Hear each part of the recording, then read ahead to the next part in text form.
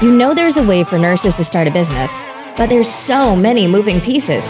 Cut through the crap. It's time to go right to the source and get real about what's working in business and marketing for nurses with your host, the founder of NursePreneurs, Katie Harris.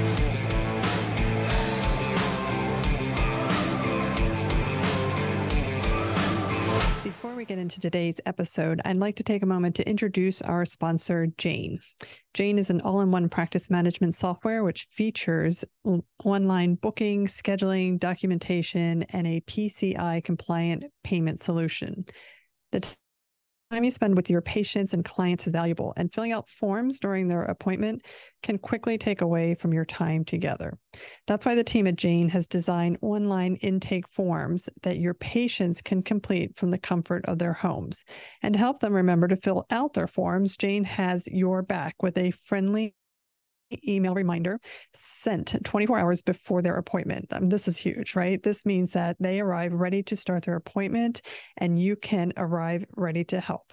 Jane's online intake forms are fully customizable to ensure you're collecting everything you need ahead of time, whether that's a credit card on file, insurance billing details, or signed consent. You can build your intake forms from scratch or use a template from Jane's template library and customize it further to meet your practice needs. If you're interested in learning more, head to jane.app/guide or use the code NurseCEO at sign up to receive a 1-month grace period on your new account. Hi, this is Katie Harris, and this is an episode of the NursePreneurs Podcast. Today we have Kafilat Salawu on with us, who is the owner of, how do you say that? Fides? F-I-D-E-S? How is that? Fides. Okay, Fides Health Advocates. So very excited. Thanks for being here with us today. Thank you for having me. So I always like to start out asking about your background as a nurse. So tell us a little bit about you and how you got into nursing. So I got into nursing. Thanks for asking me that question. It means a lot to being a nurse means a lot to me. But I got into nursing because of my younger brother, who was really sick at that point. For me, at a very young age, at least, just watching my parents go from one doctor's office to the next, kind of trying to figure out what's going on with him, why he's so sick, and not being able to get the answers. From that early stage, I was thinking to myself at that point, I wish somebody would just tell us what the problem is so we would know how to fix it, right? But that's it kind of embedded in me. And then as I grew older, I knew I wanted to be in the healthcare field. Now, would I be a nurse or a doctor? I went ahead. that wasn't really clear until I started college and started taking the prerequisites, loved nursing, became a nurse, but the oncology part of it came later on. Okay. And how old were you when your brother was sick? Oh gosh, I think I must have been about 5-6-year-old. Oh, okay. So really young. Much, yeah. Okay. So from that time on, you had decided that you wanted to help people, basically to figure out what's going on. And a lot of this is, I feel like it's the medical community. We kind of dance around, everything, and you're afraid to give bad news and, take away hope and stuff. But at the same time, it's like pure torture. Right. Be there for somebody to, even if you can't, I mean, we don't always know what the answers are, right? But at least be there for them and offer that support and, kind of what can we do in the meantime while we're trying to find what the problem is, or solutions to the problem at least. So that comfort we didn't get. Yeah. So when you went into nursing, where did you start out? So you started out in nursing. Did you start on a med-surg floor? How did your career go from there? Yes, I started out as a med-surg nurse, and I Like knew us all. right then. My colleagues at that point, they were much older than I was, and all of them had back pains from walking up and down the floors for so long. I knew I wasn't gonna do that for the rest of my life. They are wonderful nurses. They all provided excellent care. But you know how as a nurse, you give so much, but we don't get a lot in return, or we don't even know how to take care of ourselves. And they give a lot and they didn't know how to take care of themselves. Yeah. So you spent some time on med-surg, but was like, I have to get out of here. So what did you do next? I knew I wanted to do specialized at some point after getting that general knowledge from the medical surgical floor. But life threw me a curveball, and that's how I decided on oncology because my loved one got a diagnosis of cancer. And that kind of enlightened me to the word of oncology, how much cancer patients were suffering from a psychological standpoint, but also physically, and not being able to, get kind of navigating that whole system of, get in the cancer world. So I decided to switch over to being an oncology nurse, and then went back to school to get my master's degree as a nurse practitioner, family nurse practitioner. Did you work as a family nurse practitioner with oncology patients? Yes. Okay. I did. I did. Okay. And from there, I mean, it looks like you have a DMP as well. Is that correct? I do. After about 10, 11 years, went back to school to get my doctorate degree for more. Really, I decided to pursue that for kind of figuring out how we could do better as a whole, in the healthcare field, like quality improvements, if you may, within the, community space or even the hospital setting, how we can improve patient care. Okay. And at what point did you, in all of this, which is a lot, did you decide that you needed to start a business? So even, how sometimes, I don't know if you've ever felt that way as a nurse, you want to help people, but you can't really find that you're helping them throughout your career, but you don't feel like you've accomplished what you set out to accomplish. And that's where the thought of owning my own business kind of came along. I mean, it's been, I wouldn't say lifelong necessarily, but a number of years really to thinking about becoming a business owner and having my own time with my own patients, like one-on-one with patients, giving them the time that they deserve, if you may. As a provider, sometimes patients feel rushed, right? They come in, it's a set time, and they don't even know what to ask, right? And we dump on them so much, especially in the oncologist space. We dump on them a lot. They have a lot of information. They don't know how to digest it. They go home. We ask them, do you have any question at the end of the visit? They say no, but that doesn't mean they don't have questions. They just don't know what to ask. They don't know how to digest the information, and then they go home, still don't know how to take care of themselves. But I realized that for my patients, when I call them in their comfortable setting, their home, and I tell them the same information that I told them within a clinical space again, the next time they show up for their visits, they're able to do what I told them to do versus if I'm just seeing them there and giving them instructions on how to care for themselves at home. There's just a major difference in my own practice, at least. Okay. And so, and I can really appreciate that because, I certainly have felt that myself, that, what I was doing somehow wasn't enough. And it was kind of like, when I look back on my nursing career, it's like as soon as I was going to leave the hospital, everything I had no legacy, right? Like I had nothing to show for 20 years. Yeah. Exactly. And the business is a legacy, right? It's a way of giving back and helping people. So you started a health advocates business. So tell us what that means and how did you know that you could start one? So when I started looking at, kind of ways to, I guess, fulfill my role as an actual provider who provides patient-centered care. I was looking at different options. I thought about having as a nurse practitioner, I thought about opening up my own like a primary care practice. But then I felt like as time goes on, I'm gonna probably end up in the same spot that I was before, not having that enough time to provide the amount of service that I want to provide. And then I'll still have the same problem as far as like, insurance company, you know, kind of dictating how much you can care for somebody or how much time you have to care for someone.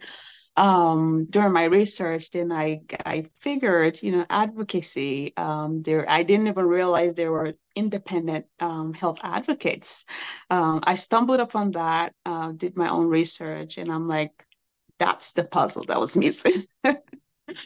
So I read upon it a lot more, and then I kind of thought about how can I fit this into the oncology space? For cancer patients who are recently diagnosed within their treatment journey, or even patients or families who've been impacted with cancer years ago and they're done with treatments.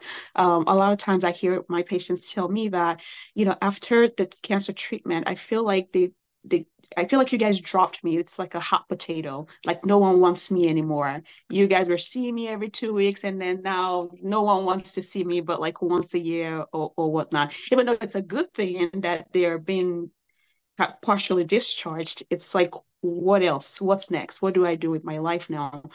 But having that person who knows the whole cancer journey, from a provider standpoint, from a caregiver standpoint, I feel like it offers a lot of help that we're not able to give as a nurse practitioner only, or within the clinical space at least.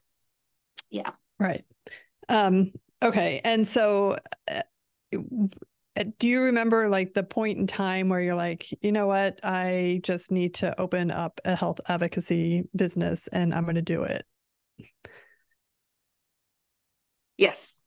Well, I had I transitioned into a hospitalist role within the past 1 or 2 years, and I thought it would be a good idea, something a little bit more fulfilling than what I had been doing previously. And I think after some months into it, I realized, no, I still had that void. It was probably even worse than what I was doing before, because in the hospital setting, I got them, I saw them, helped them for a very brief period of time. And the next time I saw them was when they ended up with complications and they're back in the hospital again. Um, it just it didn't feel good. It didn't feel good because I felt like part of me hadn't done my job the way it was supposed to be done. Although I don't have a lot of power over it because I was just stationed in the hospital. I saw them, took care of them for the limited time that I had with them, and that was it. Right. And I thought, I needed more time. I need more time with my patients. I need to be able to give them that extra support that they need. And they're not understanding. Usually when they come into the hospital, they have a lot going on. They probably just got diagnosed. They hear the word cancer. That's the last thing they heard. Um, it's tough. It's tough because I remember when I was holding my own family's hand through the process. It was tough for me, even though I was not the cancer patient. I was the family member. It been tough for me. I can only imagine how hard it is for somebody who actually have the diagnosis. Yeah, because there's so much jargon and you don't know any of the words and what they mean. And there's a lot of implied meanings in different words. Right, Yeah. right. And how can you really take care of yourself if you don't know what things mean, right? If those Right. words mean. Right, exactly. So, okay, so you decided, and I can see the hospitalist role. I think the hospitalists themselves are, completely burnt out, for a lot of the same reasons that nurses are. But okay, so Right. you decided one day, I just have to open this business. Like, what were the first couple of steps that you took? I researched if I wanted to, if I wanted to do like a nonprofit, could it be a nonprofit or, just pay? Does insurance even cover it? And I realized that, even nurse navigator roles within the hospital space, insurance doesn't cover it. But then I kind of looked at pros and cons. What if insurance covered it? Would that be something that I really want? And no, it's not something that I want because one of the problems that I'm facing is kind of caused by the insurance company, because people, I mean, hospitals say they want to get paid. And you have to see even private practice providers, you want to get a certain number of patients, right, daily in order to be able to meet up with, paying for your facility, things like that. Insurance wouldn't pay or wouldn't reimburse or whatnot. So anyway, and then as far as the nonprofit part of it, it would be great. But what kind of deterred me from that is um, writing applications for grants, and that's not my thing. So that was like, yeah, no. No, yeah, I hear you. That would Um, be really painful. it really is. Um, and if I can't get grants, how can I help people, right? Um, so yeah, that those were the main thing that kind of helped me decide, you know, is it going to be a nonprofit organization or is it going to be for profit?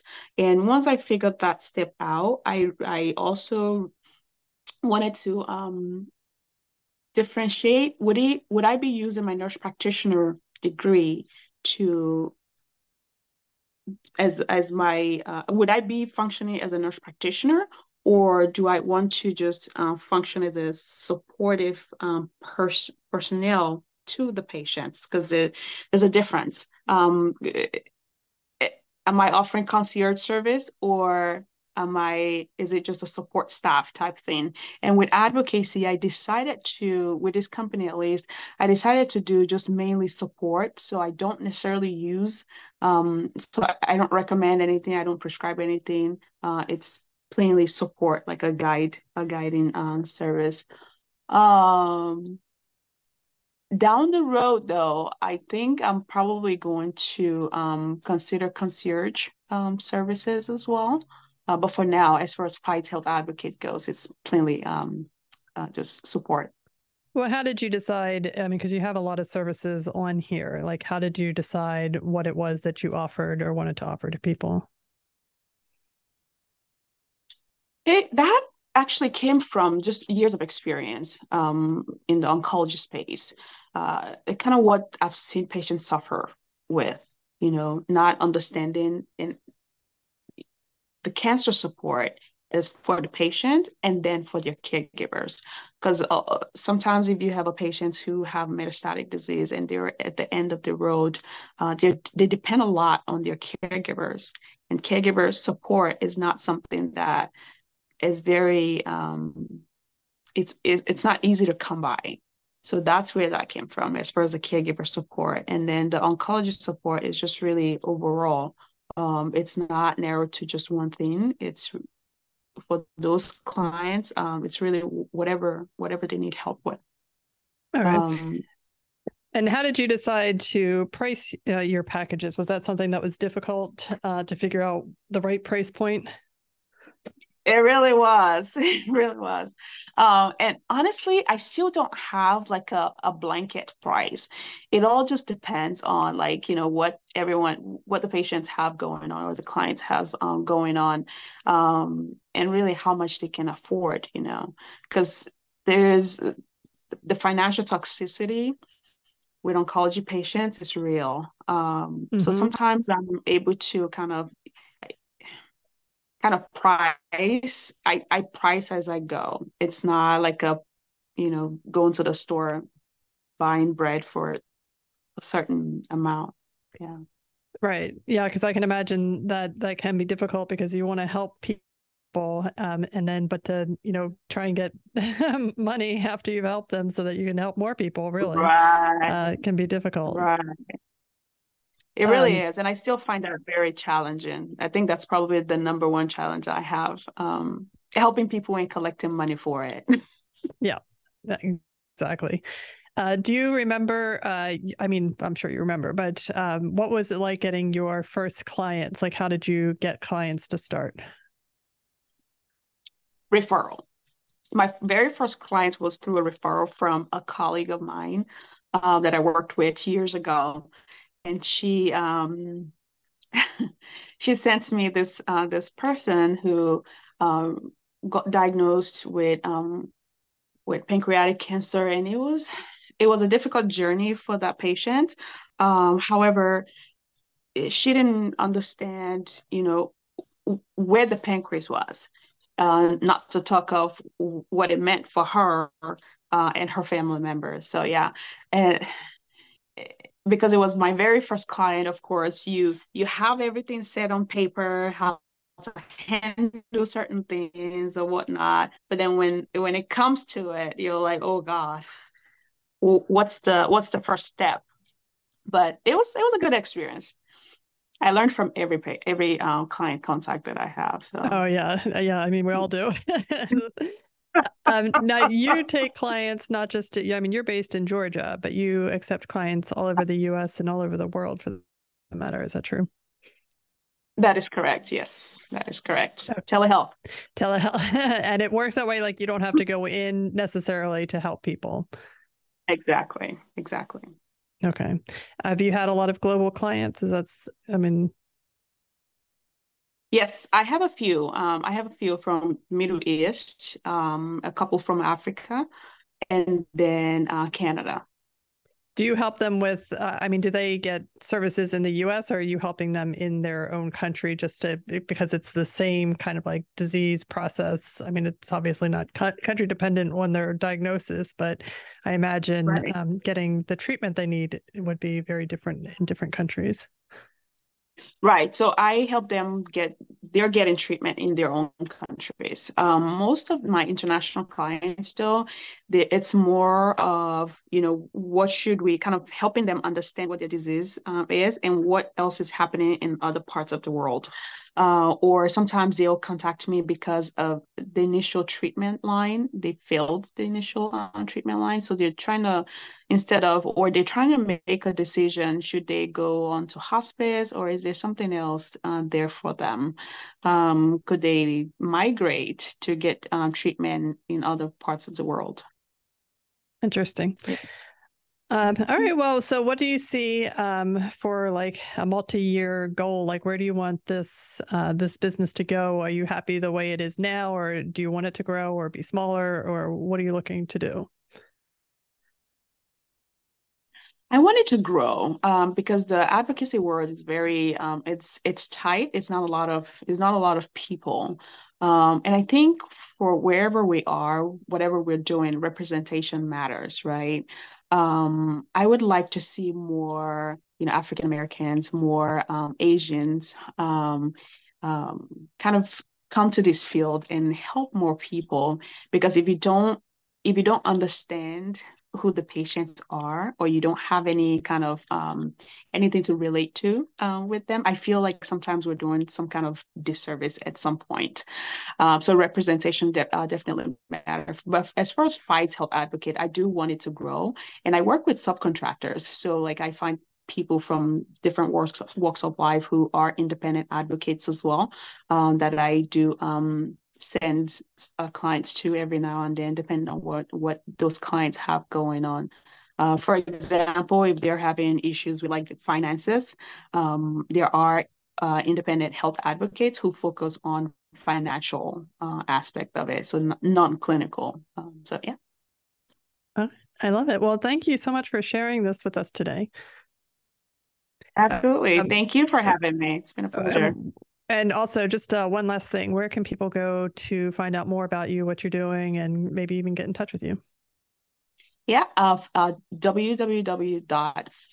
and that's F as in Frank, I, D as in David, E, S, Help Advocates with an S.com. So FidesHealthAdvocates.com. I am also on Instagram, Fides Health Advocates, and you can find me on LinkedIn, Dr. Kafilat Salawu.